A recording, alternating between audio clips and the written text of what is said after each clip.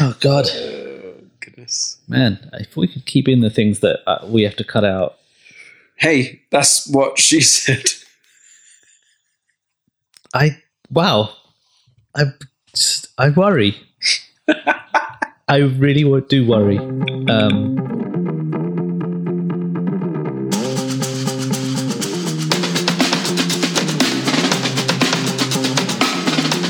Welcome to the Movieville.org podcast, episode number 59. That's one away from 60. Oh my word! I'm Kushal. I'm Karan. Welcome. Oh, we do maths. Okay. Well, this is the video game episode. Now, we should probably preface this with saying that whilst we're going to be talking about video games and films, it's not just exclusively... We're not just talking about pew, pew, pew, pew. We're talking about kind of... Which game is that? Galaga? Kind of, I guess, yeah. References. We're going to be talking about kind of... Okay, so if you don't like video games, or if you've never played a video game, it's probably not worth you listening to this episode. But listen anyway, you might learn something. We're talking about kind of the layers in which it takes to kind of make a video game film and how we can translate that experience of playing a video game into a film. Oh. Yeah. Oh. And this is why they don't work. Yes. Let's begin. Oh, I thought that was the end. So yeah, that literally is. That is it. Oh, that's funny. Yeah, we have summarized. Yeah. Now let's tell them again. Okay. Because as all good articles do, they just tell you the same thing 3 times. So what inspired this? What did we watch? We watched Tomb Raider. Yeah, that was like 3 months ago now. Yeah, what was the title of that movie? Tomb Raider and the Prisoner of Azkaban. Yeah. And Storyboard Theft. Tomb Raider and the slightly better directors. Yes. You're all... I'm a fan of that film. Yeah, your reaction to that first scene was interesting to watch because you got really excited after that first scene. Yes. Tell me why. Partly to do with what you were just talking about, which is that people don't make good computer movies from computer games, and there's a lot more to why they don't. And it's very easy to understand why these things don't translate well. And where they don't translate well is where people have just gone for the cheesy, hammy scenes where they try and reference things in the computer, the game. Yeah, where people say, okay, so this character, their backstory is XYZ. So let's first talk about X and then Y and then Z. And it's like, yeah, that's just a backstory that was made for the game. It wasn't made for a movie. It was made to help you relate to the character that you're basically playing. When you're watching a character in a movie, you have to be invested in a completely different way. You have to relate to the character and almost sympathize with them because it's not you. There's more of an empathic sort of thing, dynamic going on because it's not you having the adventure as you are in a computer game where you're making. Hates the phrase computer game. I'm just going to say game. Yeah. And assume that the game is being played on a computing machine. Yes. On one of these fancy new computer chaos engines. So, it's not us making a decision in the game when we're watching a movie. It's someone else is making decisions and we're watching how those decisions are being made. And you can't relate to the danger, the implications of those decisions mentally unless you are first invested in the character. So the reason I was getting excited was because this, what's it called? Tomb Raider and the... Just Tomb Raider. Producers Who Cared? Yeah, that's the subtitle. It must be a subtitle. No, it's just Tomb Raider. The poster says, Alicia Vikander is Lara Croft. Hey. Yeah, is Lara Croft, and it's a Tomb Raider. March 16. That's it, literally. Okay, sure. So they didn't do that. They didn't have this completely unrelatable character, this billionaire's daughter, who is also some kind of superhero for no reason whatsoever. Yeah. And that part of it's not explained in the game. Yeah. The game is notoriously misogynistic from its source. It's just... we're talking about a game that, and the podcast the episode of that we were talking about before this was they talked about this. The game was made famous because of Lara Croft's unusually large breasts. That was the game, and that's what that game was famous. It's unusual giant triangles. Yeah, the Triangle, big pyramidal polygons. pixel boobs. Yeah. The game itself was not that good, but the new game, the reboot on this latest generation of consoles, was a lot better. It was like a cinematic right, and game. It focuses more on the story and about the character rather than does gameplay. Whilst they have improved as well. That kind of takes a back step, and in the forefront we have the story about the character, where almost how she came to be and kind of her motivations for doing or becoming an adventurer. Yeah. And that's kind of what we didn't really get from the older games. But that's kind of general. But they didn't care. It was just a stupid story. Yeah, and that's kind of something that we're seeing from video games these days. Is we're starting to see a more cinematic experience. We're seeing more focus on story. I mean, they're getting composers in for the music. They're making it feel more like a cinematic experience, but they're putting us directly into these experiences. So I think I was getting excited because there's this story concept that should have been, as one of my friends says, burned in a fire when it was first thought of. Yeah. And here we have a production company who, I don't know who made it, who made this movie. The director? Yeah. His name was Raw Uthaug. I'm not laughing at his name. That's just how you said it. It's Norwegian. It's like a very posh... Play it Raw or something. Uthaug or Uthaug. He sounded like a really posh... Raw. Yeah, he's Norwegian. All right. A Norwegian gentleman. Raw. Yeah. Like a lion. Look like a lion, man. Raw. Who was it? GK Films, MGM, Square Enix. Okay, so what they did was they said, right, let's actually make something out of this. And they ignored everything in the game. They ignored everything that had been done before. And they said, let's actually set up a pre-story that builds her character and lets you, as a non-billionaire's daughter, relate to this. That this person is actually having struggles. This person's actually experiencing life on some level that we would expect someone who was brought up in a billionaire's home to not have experienced. So they made the character interesting, relatable. They made you empathize with her plight, and they did all the groundwork that's necessary for us to become invested in the rest of her story in the movie, and they didn't try and just tick a box from the game. That was I wouldn't say it was genius, but it was very clever. It was very good, impressive to see. And I think what helped it was the fact that it wasn't just another sloppy translation from video game to film. It worked as obviously the game has a lot of credit to take from this.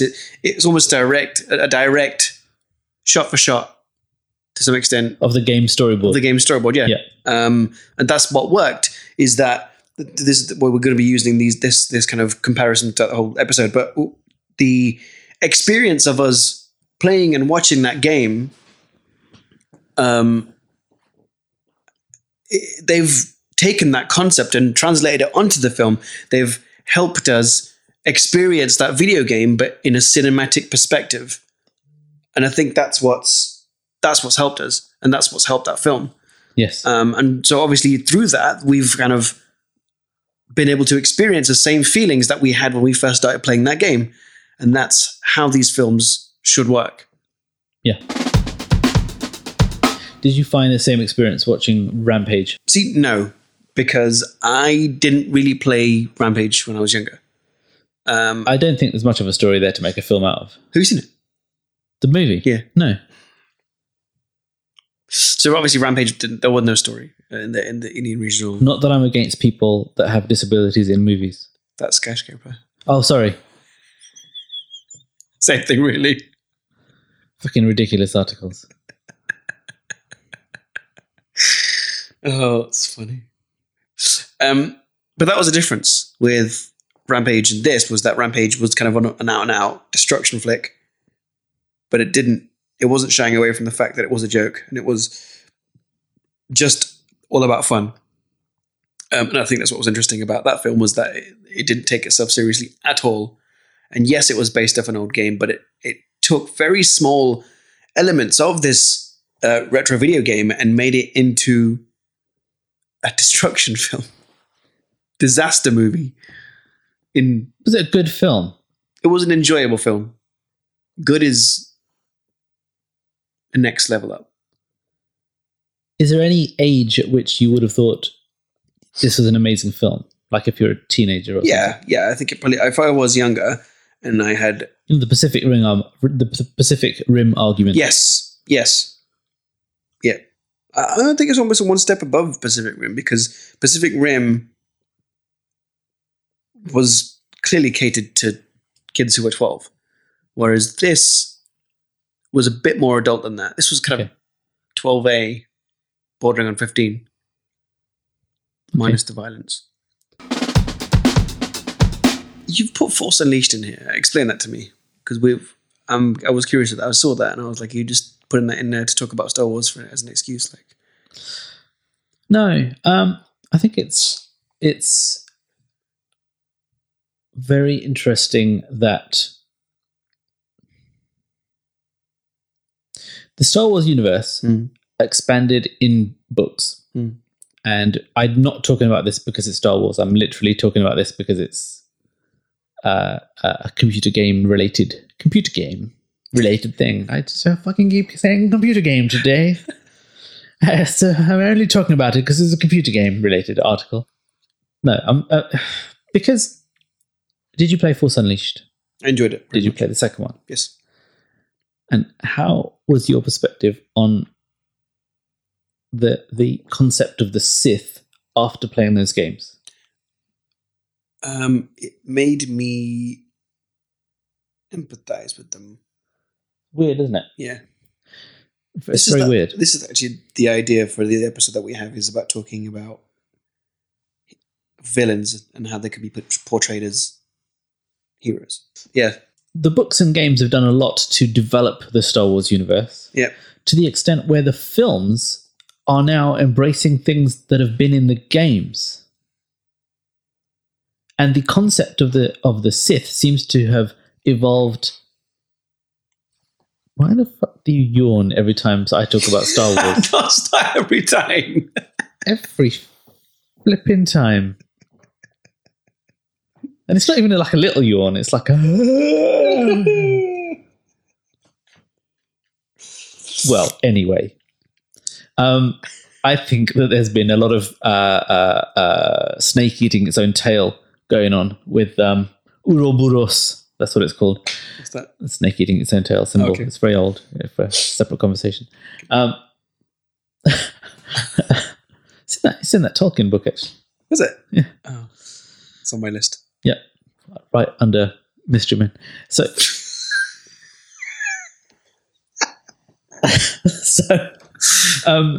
yeah, I think there's been an evolution that happens in the gaming world that feeds back into film, which is with that's quite an interesting and fulfilling thing to see and to experience when you play a game and you watch a movie and the two things are relating to each other. So I think there's been a two-way thing. I think there's been games made for movies, but also movie concepts that have come from the game. Yes. Because I almost feel like characters like Darth Maul were engineered to be played at some point. Okay. Yeah. Yeah. They have that thing about them. Anyway, Resident Evil. Yeah. This was an interesting one for me because I remember playing the first one way back when. I wasn't a big fan of the games. No, because I couldn't play them. Like I'm not. Couldn't play them. Yeah, that's just too jumpy for me. Oh, I see. Yeah. Like I can't. That's one thing that I've never been able to rationalize in my mind. Yeah. Is that I can watch horror films easy, fine. I know that it's just a film. Yeah.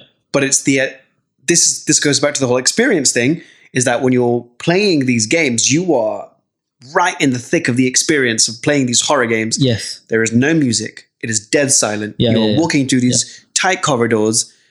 It's black behind you. It's black in front of you. You can't see shit. And all of a sudden you hear a rattle and you shit yourself. Well, did you ever play Doom? No. The Doom reboot.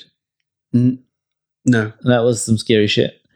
There's the lights go out and all you have is a torch. And the game makes you calibrate your monitor, so it is truly black. And all you're seeing is you're just seeing whatever the torch sees. And around it, weirdly, there's no reflected light. You're just seeing literally what's in that torch gap. There's two other examples that come to mind. There's the game. Have you ever played a game called Dead Space?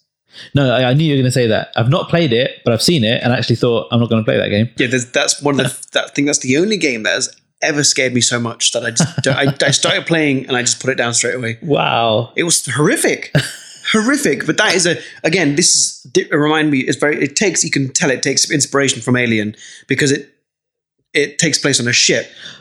So an Alien game did that to me. Okay, I don't know which game. I can't remember what game it was. It was quite a few years ago. Okay, it might have been that one that they released recently, wasn't it? No. I played it when I was in my old house a long time ago. Rosedale. 2014. No, it was earlier than that. It was many years ago, and it was one of the first ones they did. And it was really interesting. It was like, oh, this is really high spec, high resolution game. It was a PC based game, and I was wandering around the space station, and it's like, oh yeah, this is that thing, and this is that thing, and this is that thing, and then you're just kind of like, as if you sort of face huggers, and then suddenly hits tick tick tick tick on the meter. What was it called? No, I think the kinetic energy meter thing. Yeah. And you're just like, what is that coming from? And then at some point you see it cross you, and it's obviously gone either underneath you or above you because it just gives you a 2-dimensional thing. And you're like, oh my, what the hell? And I was playing it in the dark, and in the game all the lights go out and red lights come on, and I was like, I don't know if I can play this. This is what's interesting. So that subjectivity versus So the thing with that is I almost think that's a step down from playing Dead Space. Right now with this, we've seen the xenomorphs, right? So we know what they look like. It's something we're kind of familiar with. So we're not massively afraid of them, right? Because we know what they are. Okay. But try multiplying that and being afraid of something that you don't know what the fuck you're looking at. That's Dead Space. So Dead Space have these weird human-like creatures that have morphed into... like a John Carpenter movie. Yeah. And they're just really strangely contorted humans. They look like kind of human skin, but they just kind of walk with 2 arms almost. Yeah. They're just things you don't know. So that's the fear of the unknown. So you play these games, and again, there's no music, but it's the sound effects that they use. They play, you play with headphones. I can't imagine what that experience is like. But you're in the ship.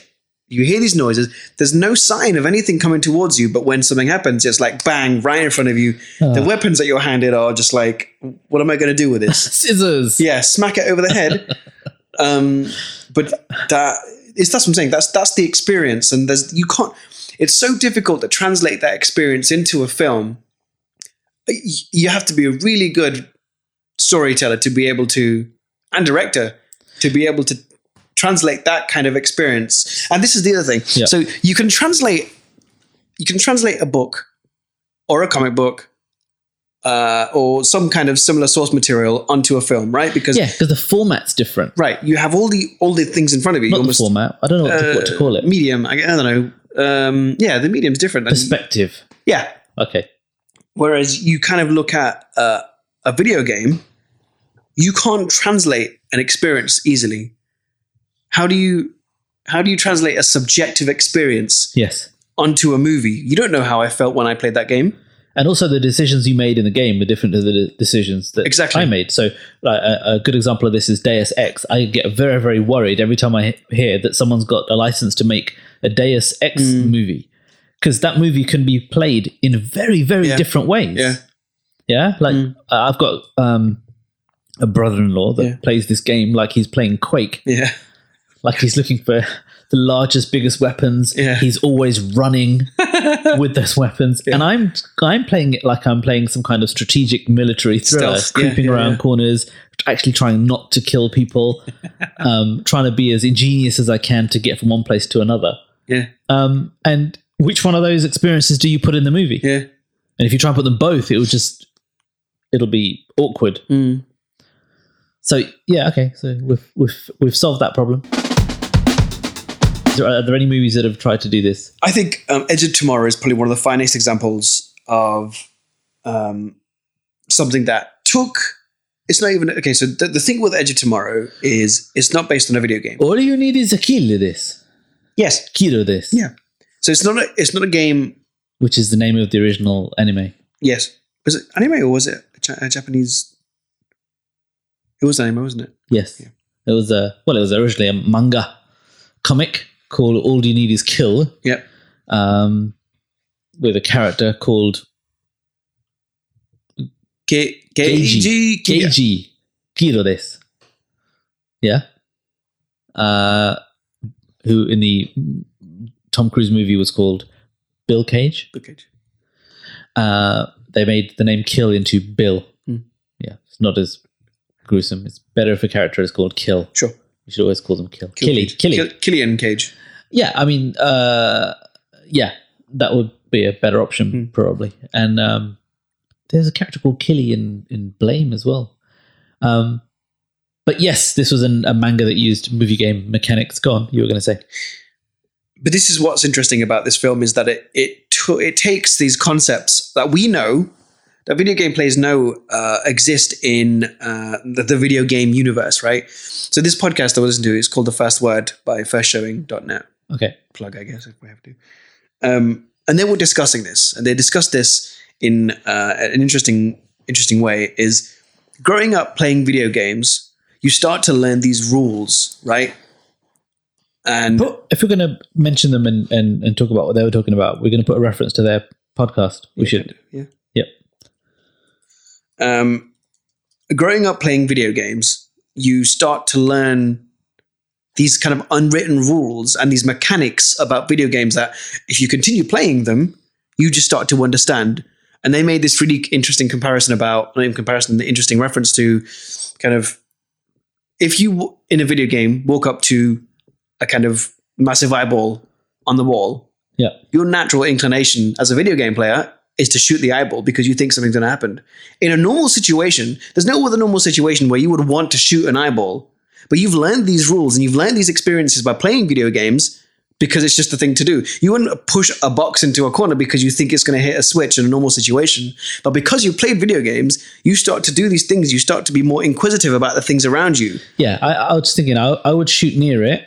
Yeah. I would then maybe shoot it. Yeah. And if it didn't do anything, I would jump up and rub my body against it about 20 times.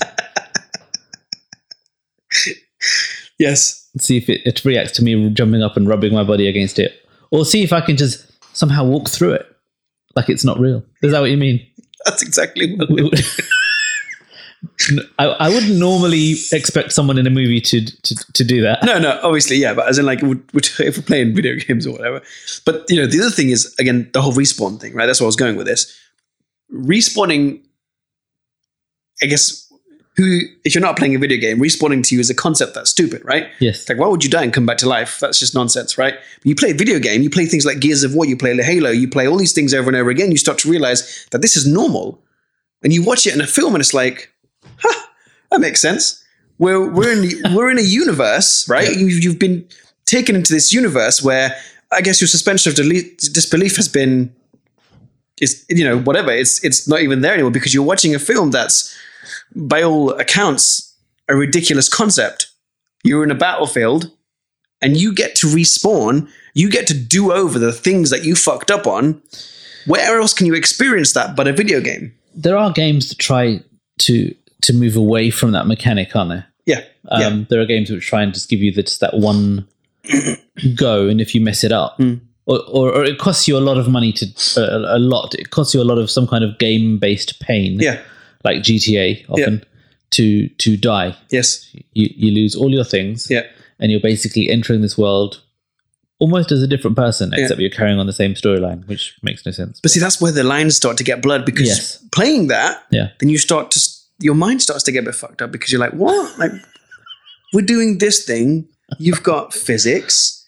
You've got real things happening. You can't fly. You can't blow a building up. But hold on a second, I'm dead, but I've come back to life. what? I've just fallen off a cliff.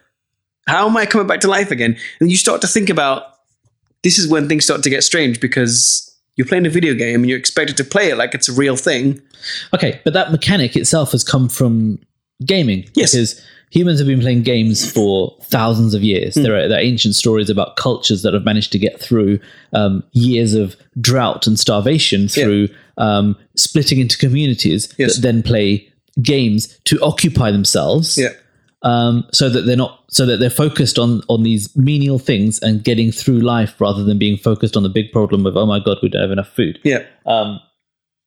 And many other stories like that. And games, as they evolved over thousands of years, have that concept of, if you lose playing poker, you can buy back in. Yes. So it itself is a mechanic that came from physical non-computer games that you can lose in a game and you're knocked out. Yeah. But under certain conditions, you can go again. And then we've added cinematic. So it's almost the other way around. We've added cinematic movie concepts on top of that game mechanic. Yeah. To an extent, if you see what I mean. Yeah. So that's weird. And that's what's made this weirdly fused dual universe of, it's cinematic reality, but you can go again. Well, this is, we talked about this very briefly when we were talking about Jumanji. Welcome to the Jungle, the new one that came out. We watched that, didn't we? Yes. Yeah. And why I enjoyed that film was because they took this, it was Lawrence, wasn't it? Jake Kasdan. Jake, sorry. They took this concept of a video game and they've overlaid it on top of this story that we already knew, and they've made it into this modern kind of film that we could relate to, and they've made it into a video game. Yeah, they had the concept of, was it 3 lives? Yeah, that's right. And they get to respawn. Obviously, when they die, they come back to life. Yeah. But then they've only got 1 life left or whatever, but they've got power-ups, and they've got pickups, and all this kind of stuff. And then that's why I enjoyed that film, was because they delved into the concept of Jumanji. They've taken a board game, they've understood that, okay, maybe people don't play board games as much anymore. Should we then change it into something that people can relate to? And they've done that with the video games. Yeah.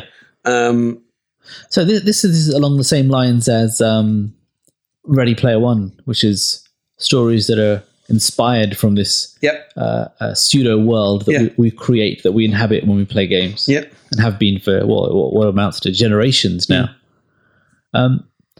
You just made me think of something, which is the Doctor technically respawns. Yes. And just like a computer game, when he respawns, he's more powerful for a short time. New Game Plus. Yeah. Do you know what I mean? Yeah. He can regenerate hands and stuff when he respawns for a short space of time. I'd never thought of it that way before. But that's a computer game mechanic. Computer games. All right. Yeah, I suppose I don't really want to admit that, but yeah, I guess it is. You don't want to admit it. Have you seen the trailer for the new one? Yeah. Oh, I haven't seen it. I think. You started watching again, but you watched a painful one. It sounds like. Yeah, it was silly. What happened in it? I texted you today. What was it? It was the school one. They were doing the hacking thing. Oh my God. Yeah.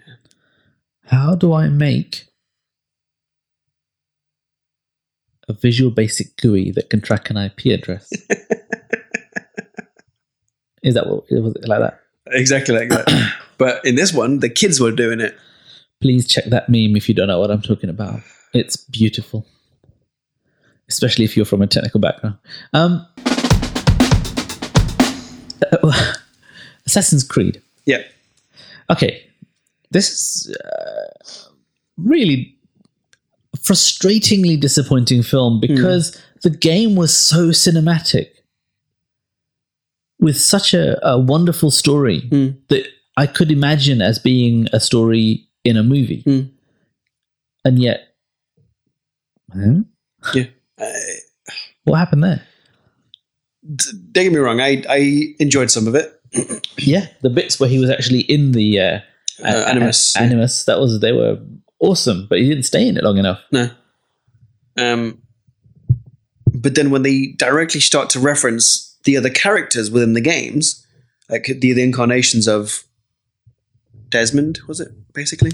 Desmond. And they start to reference all the other ones from the Civil War periods and the Not Spanish. That was one of the film. The other ones. Oh yeah, like the Native American ones and all the other ones. That was like, hey, they've opened up the entire universe, but then we find out that it's not really gonna happen because they don't really do that well.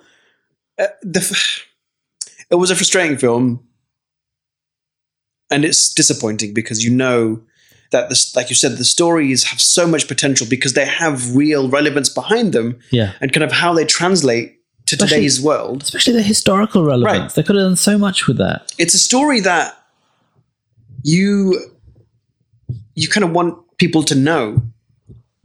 And how do you tell a story that may otherwise, take place on the History Channel? How do you translate that story into something that people would actually be interested in? Yeah, it's like, Assassin's Creed, I think, is a revolution in gaming. It's one of those games where you could say to your kid or younger nephew or whatever, listen, play Assassin's Creed, and then let's talk about the Crusades. Play Assassin's Creed 2, and then let's talk about the Renaissance.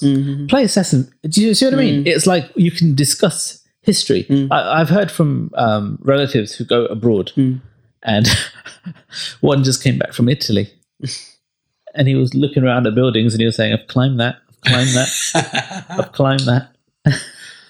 Yes, and that's a wonderful experience that they didn't really. I don't think they researched that game player perspective, because that's a very simple scene to use to relate to the audience. Yeah, to have him experience something in real life, or a situation that he's experienced in the game. Then you just missed the boat on that one. Yeah. Okay. Mr. Trick, missed the boat. I'm not sure what phrase I'm using, but anyway. Mr. Trick. Mr. Trick indeed. What else we got in here? Did you see Warcraft? I didn't. I envy you. Is that a bit Shannara?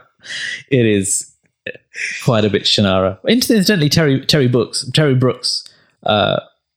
wrote the novel for episode 1, and I don't know if he had anything to do with the film, but it could explain why the entire movie is parts of it are a little bit Shannara.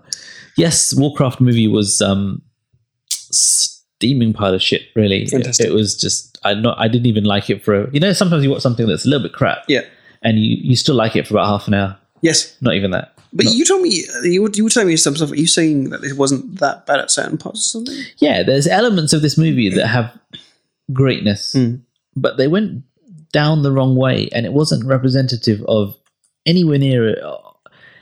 I don't know. They tried to make a movie of the Warcraft world rather than making a movie of people's experience playing the game. Yeah, and again, Assassin's Creed tried to make a movie of people's experience playing the game, but they did that wrong as well. Yeah. So I don't know. I don't know what these companies are playing at. I think this is a new area of filmmaking that they don't know how to handle. Yeah. Although saying that, I was a big fan of Hitman 47. That wasn't a Timothy Olyphant one, was it? No. Okay. Timothy Olyphant one was still fun to watch. Okay. Very, very cheesy. It was like watching a Die Hard movie or something. But this Agent 47 was a very low-key, not low-key like God, but low-key and interesting, and tried to have more of a backstory and an explanation behind what was going on. It's really disappointing that these films don't do well at all. So I'm just looking at the scores, right? So I'm trying to dig into. I don't think it's just the subjectivity as to why they don't do well. I think it's also because they're approaching the movie in a completely wrong way. They're trying to take the character backstory and the character playing story and turn that into a movie, when what they should be focusing on is the experience of, is either, I think there's only two options. There's either turn the player experience into a movie somehow, and this is where I think Ready Player One shines, because it crosses that bridge over and over and over again seamlessly. Or do what Tomb Raider did, which is take a sharp left turn when you start writing the script and realize that you're writing a movie, not a game. And approach it as a movie and tick the boxes you need to tick to make a good movie, which is character arcs, character story arcs, driver, proper protagonist motivation, support characters, twists. Write a proper script. Yeah. Have you seen this Kristen Kriuk movie? No. Was it good? No. It was not a good movie, but you'd be surprised it was better than the other one. There's one before it. The older ones, you mean? There's an older movie with That's not Jean-Claude Van Damme. No, not that one. Okay. That was truly embarrassing to watch. No, there's a Ryu and Ken training, and it's got Akuma. And yeah, it was sort of round about the time. Assassin's Fist, is that what it's called? Yeah, it could be. This one. That sounds familiar. Yes, I think that's the one. Yeah. So that was really awful. But you kind of feel like you want to watch it because of we've been around this game and around these characters for so long, and they're trying to represent those characters. There's something about there's something very guilty pleasure about the Legend of Chun-Li film. It is pants, but it's an Eastern film made using, I think it's made with possibly the Hong Kong production team. Okay. And it's got a different feel about it. And it's cheesy like those films often are, but mildly entertaining to watch if you're a fan of the game. And it's interesting to watch the Kristen Kriuk play this strange character. So yeah, all right. Not really her greatest moment, but no. But yes, Final Fantasy: The Spirits Within. Now this is where things get serious. Go on. No, you seen it? I've seen it a very long time ago. I've seen it about 6 times. Okay. When it first came out, I loved it. Yeah. I thought this was an amazing piece of art because it's when the Final Fantasy movies were moving into cinematic high-resolution 3D intros. Yeah. And they took that a step further. The games were, and they took that a step further in the movies. They built good character. It's if you've never played the games, you can still watch this movie and enjoy it. So Final Fantasy for me, I kind of almost grew up on Final Fantasy. I started playing Final Fantasy. Can you explain them then? Quite late on, actually. So I started playing it. I started playing it from 8. So I missed the first 7.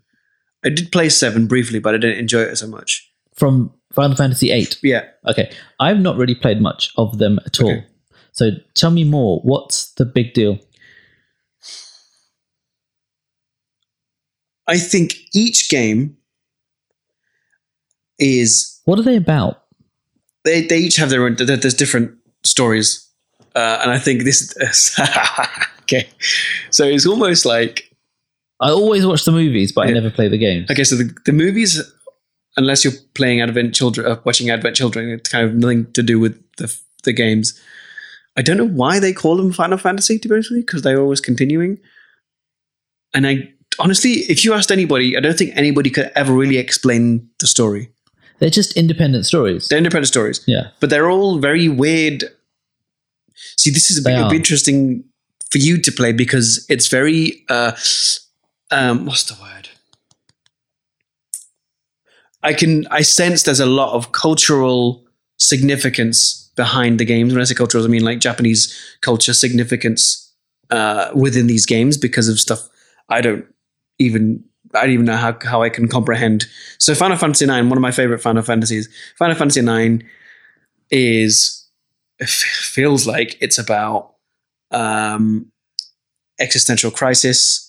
kind of finding it. I don't even know. I'm just saying words. Honestly, they're so strange because there's things like other worlds, multi-dimensions, going into another portal because you need to save the planet.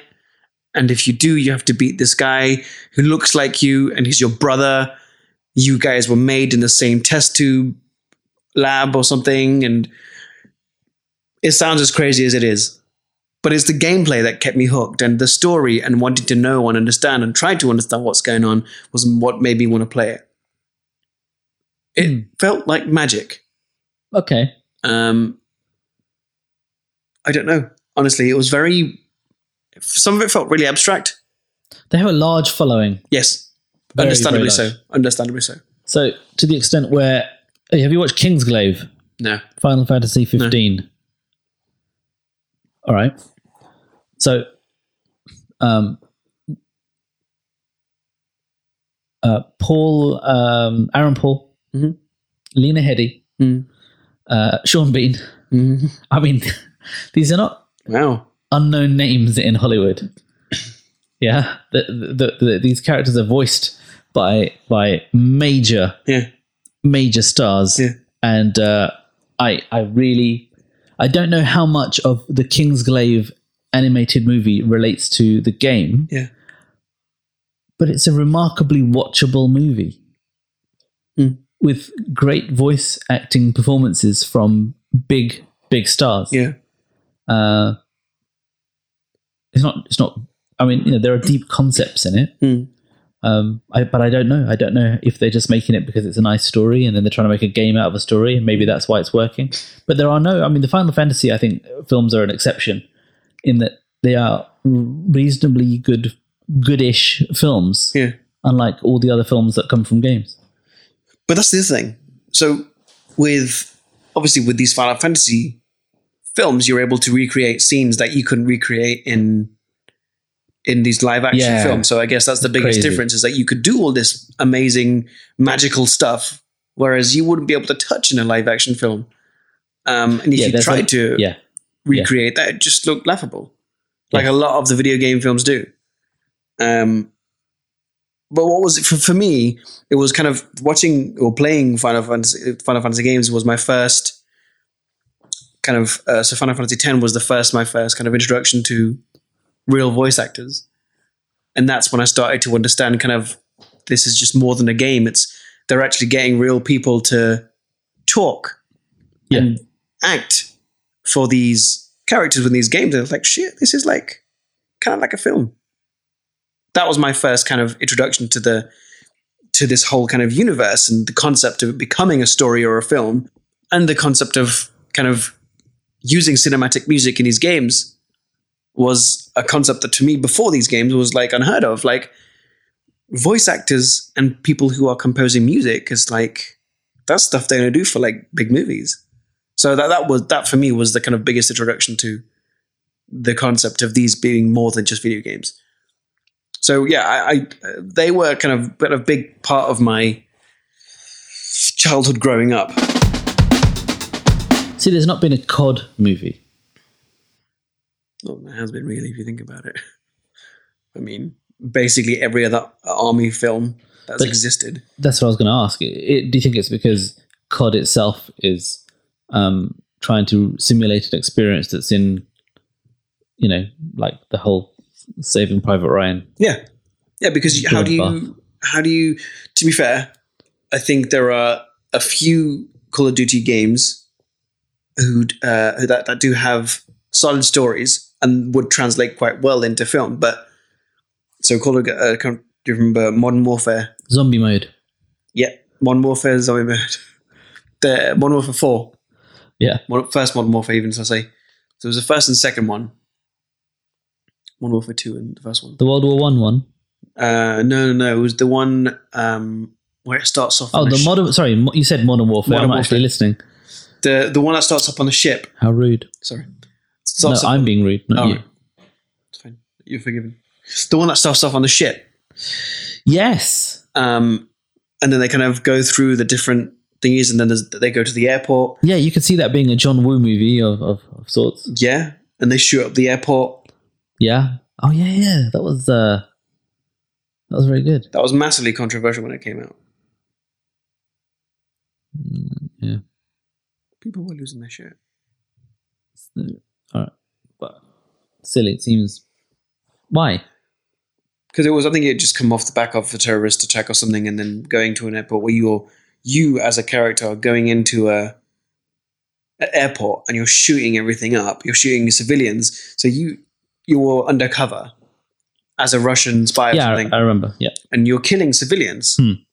That's a massive. If that's in real life, it's a massive ethical decision to make.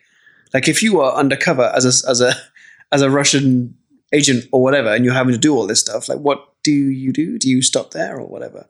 Yeah, that was. I remember playing the game, and I remember the feeling. I think it was as much as it's controversial. I still think it still smacked of genius. Yes, because it was slow motion. Yep, they made it emotional. Yeah, you reached an emotional peak at the beginning of the game rather than at the end.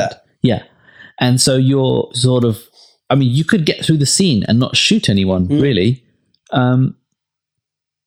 But weirdly, you do. You just think, well, am I going to get shot by them? Do I have to shoot someone to pass this level? Which is kind of a parallel of the situation that the character is in.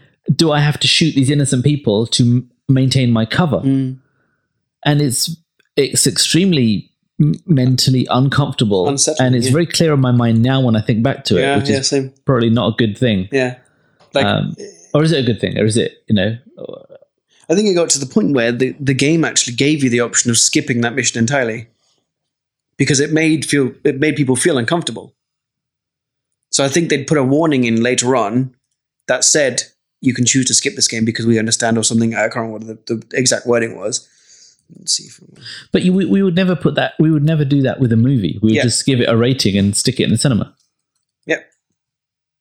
Yeah. But this is the whole thing. Experience again.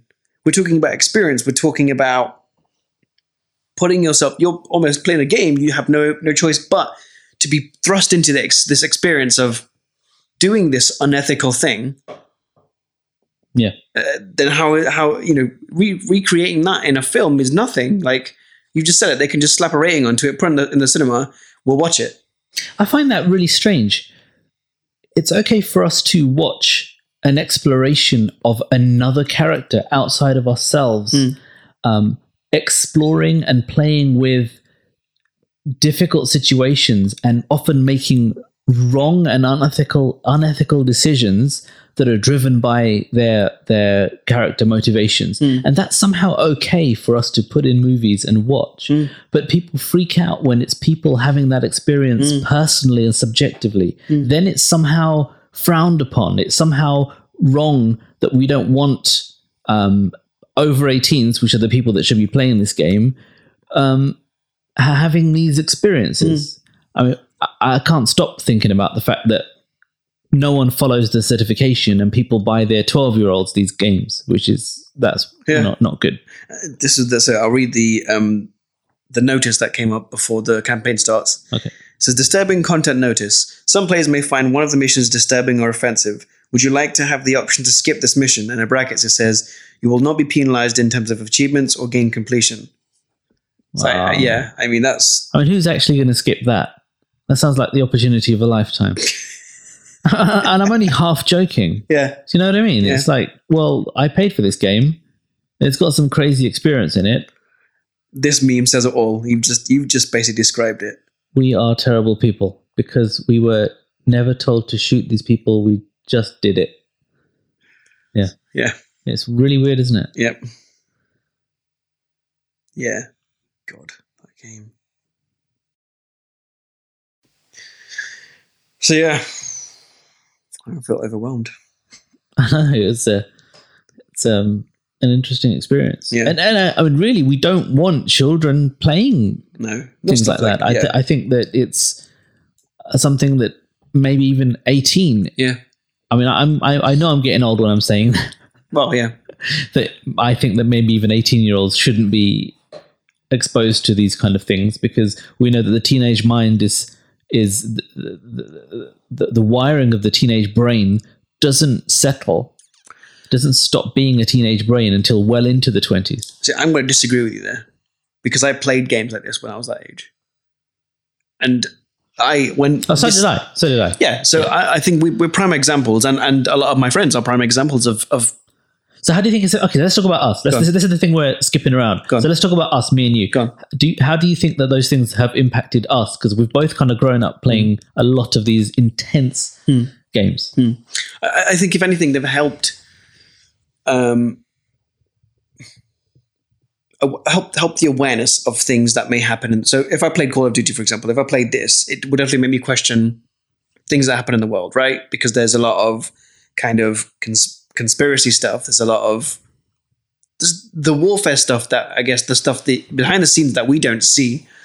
But playing these violent games, I don't know whether I couldn't say it's neither positively nor negatively impacted my life. The way I've been brought up, or the way I feel like I've been brought up, it hasn't really changed my world perspective. If anything, it's helped my hand-eye coordination greatly. But through playing these games, I don't think it's encouraged me to go and want to kill anybody. And I think that's the biggest thing that people are afraid of, is that they constantly, time and time again, are blaming video games for these things that happen in the world. And I thoroughly disagree with that, because I know I could probably name hundreds of people who have played video games growing up and have turned out fine, or are severely talented in other areas of their lives. So yeah, there's almost no data backing up those claims, and there is actually tons of data that shows how beneficial it is for people to have simulated experiences that help educate the brain and allow us to reflect on those simulated experiences, and those learnings impact us positively in life. There's entire TED Talks on this subject, which those people should watch, because they're actually by psychiatrists and people who research this stuff for a living. So that's just it's politicized, basically. It's someone needs to blame something. Oh, you're reading the Akala book at the moment. It's another extension of that, which is that I don't know how far you've got in the book. Just where we left off that day. Have you got to him? School. What's the book called again? Natives, I think. Children of Immigrants Living in the Ruins of Empire, or something like that? Yeah, that's the subtitle. Yeah, so Akala book. Natives is the name of the book. Sorry, Natives it's called, and the subtitle is Racing Class in the Ruins of Empire. Yeah. So I just watched a load of interviews with him talking about the book, and it's interesting. It's got very, very important things to say. One of the things is that it's really easy for the establishment to blame things that are different for things that they are not taking care of, such as the socio-economic class divide in this country, which has been here in the UK way before there were immigrants in this country. And now the things that immigrants experience are simply the things that people in different socio-economic backgrounds experience. Anyway, read his book to get more on that information. Games feel like an extension of that. Yes. It's just a thing to blame, which is not a thing to blame. Yep. Okay. Well, I didn't expect to get onto these kind of subjects today, but that's quite good. You put Ready Player One? Did you want to just talk about anything specifically about Ready Player One? Did I put that on the list? I mean, it kind of goes hand in hand with Jumanji. It's a game that's takes inspiration from. I mean, more directly. Inspired by games and gaming mechanics. The original story is heavily inspired by these things, but it's also a sort of weird nostalgic trip. Yeah, well. I think it's less Edge of Tomorrow and more almost what do we say, Rampage? Not even Rampage. I think it says something important about culture, that people are growing up in a world where, even though I don't play it, I know what Candy Crush is. I know what lots of these characters are from games that are before my time, and I have to say after my time. and I try and stay aware of them because that feels real. That's the thing that people have hours and hours of contact with in a game. Hang on, let me just check. 59 minutes. Yes. What's that about structure?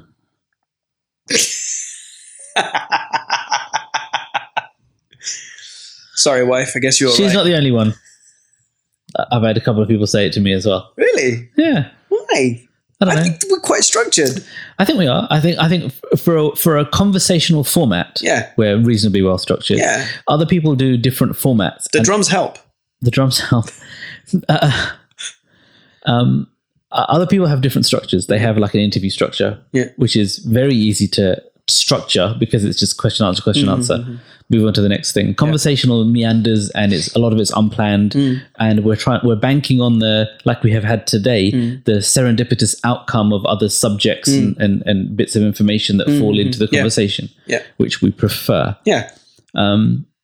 So, I guess if we made it clear that is our structure.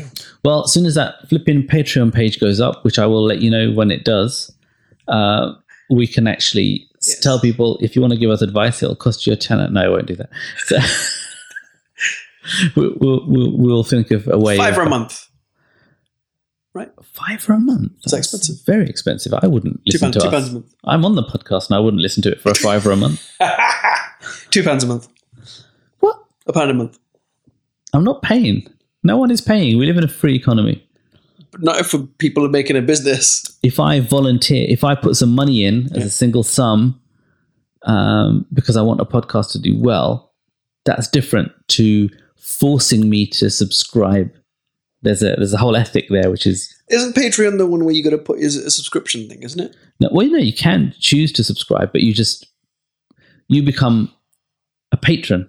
Right. Can you see what they did there? It's very clever. I don't get the Eon bit though. Patreon.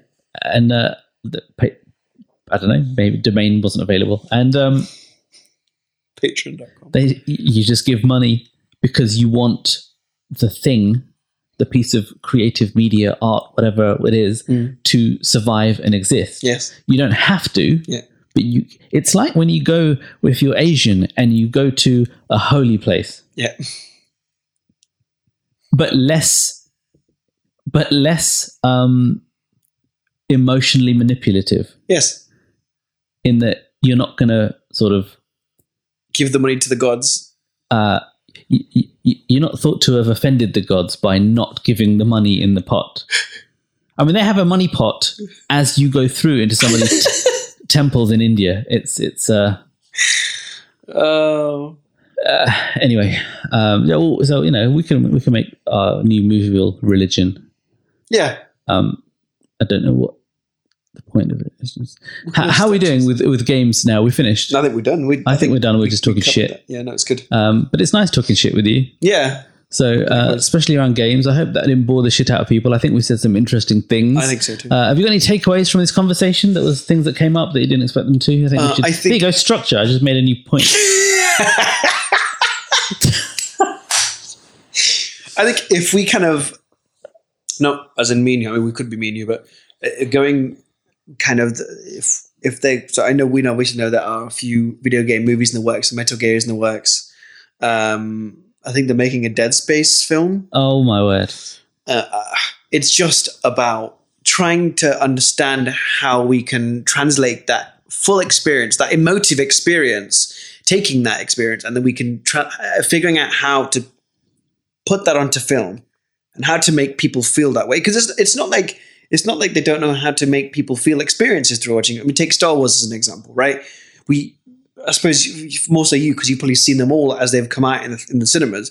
You have, I'm speaking for you here, but correct me if I'm wrong, you have an emotive experience going to the cinema and being able to watch these films, remembering that first time that you watched that first Star Wars when it came out, was it 1978? I think I went to watch Jedi in 1985, possibly. Yeah. I don't know if it was out in, I don't know how old I was. I'm assuming I was 10, which would make it 1985. Sure.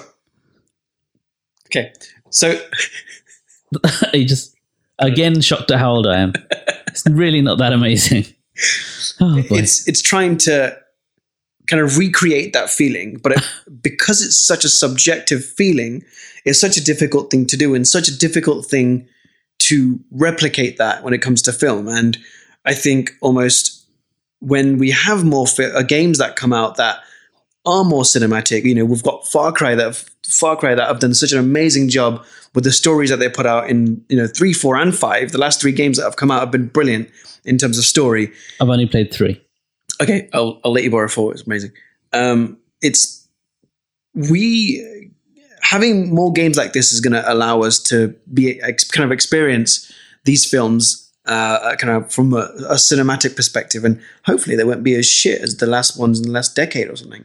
So I think Tomb Raider and Rampage are 2 of the only video game films that have quote unquote high ratings on Rotten Tomatoes out of all the video games. Really, Rampage has. It was Tomb Raider. Tomb Raider was the highest one up until Rampage came out, which is the following weekend. People don't like Kingsglaive. Do they not? I don't know. I'm asking. What do people say? It's on Netflix. I mean, it used to be on Netflix. Does that count, though? Oh, well, no, they don't like it. Oh, my God. My goodness. 13%. Wow.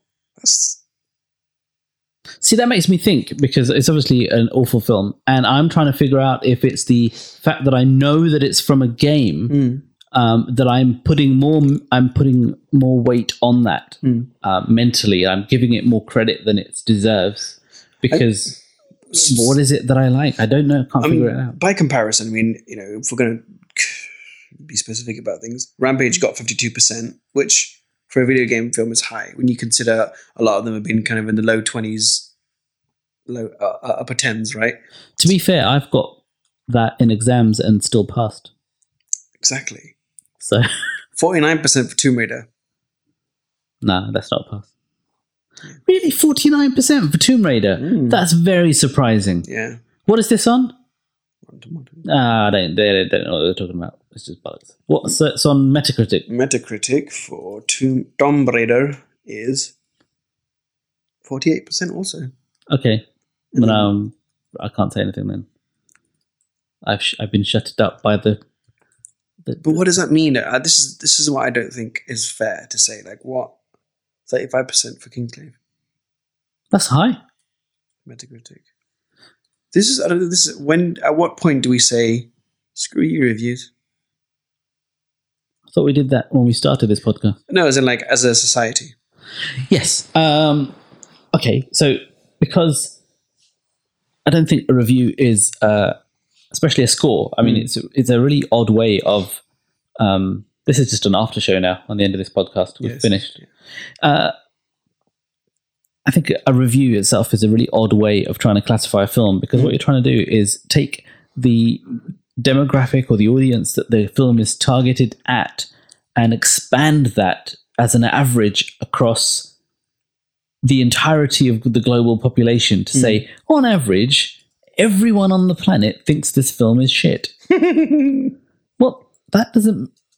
But if I'm from the demographic that thinks, oh my God, that's absolutely awesome, I'm going to miss out, which is, I think, the reason that Netflix dropped their reviews. It is the reason they dropped the reviews, because their CEO was on TED and he was saying that he was trying to base their data around people that are watching similar things, so that he's bridging tastes and similarities rather than letting people put an average score for something on, because I'm going to put a much higher rating on science fiction things than an old friend I grew up with who often used to say, I don't watch space shit. Put a link to that in the references.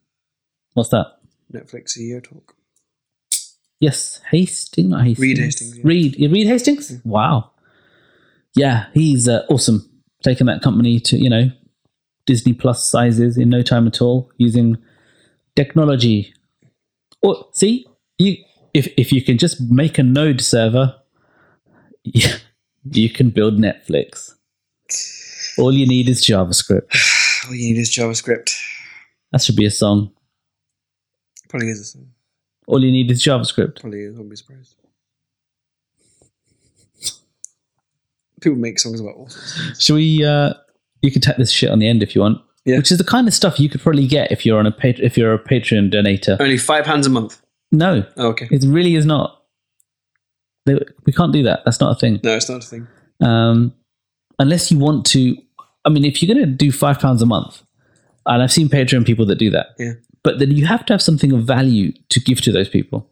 Hello. Our podcast. No, what?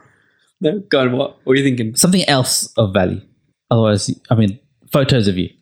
As in, Yes, exactly that.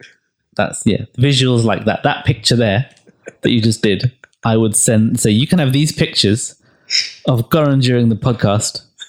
only £5 a month. If you're a Patreon donator of any amount, donate 1p on Patreon. By the way, we don't have a Patreon page yet. It will be up. Yeah. Just warming you up. Just because... Start saving.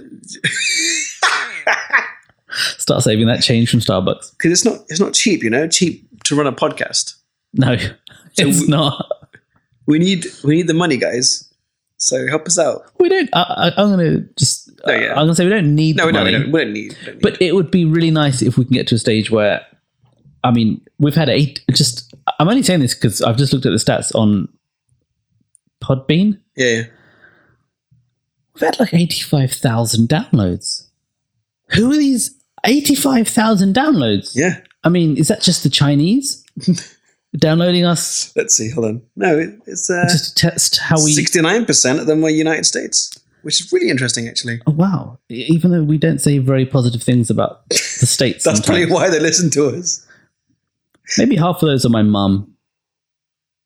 I'm just sitting there waiting for an outro. Sorry, you look really bored. Well, if you like that, hit subscribe on Odyssey Collection. We're on iTunes, Acast, Overcast, Stitcher, and all your favorite podcast providers. That's it for us this month. We'll see you next month. We'll be talking about Ant-Man and the Wasp. Ant-Man? Ant-Man. He makes apps. Ant-Man. I've been Corin. I've been Kushal. See you in the See you soon. Bye. Bye.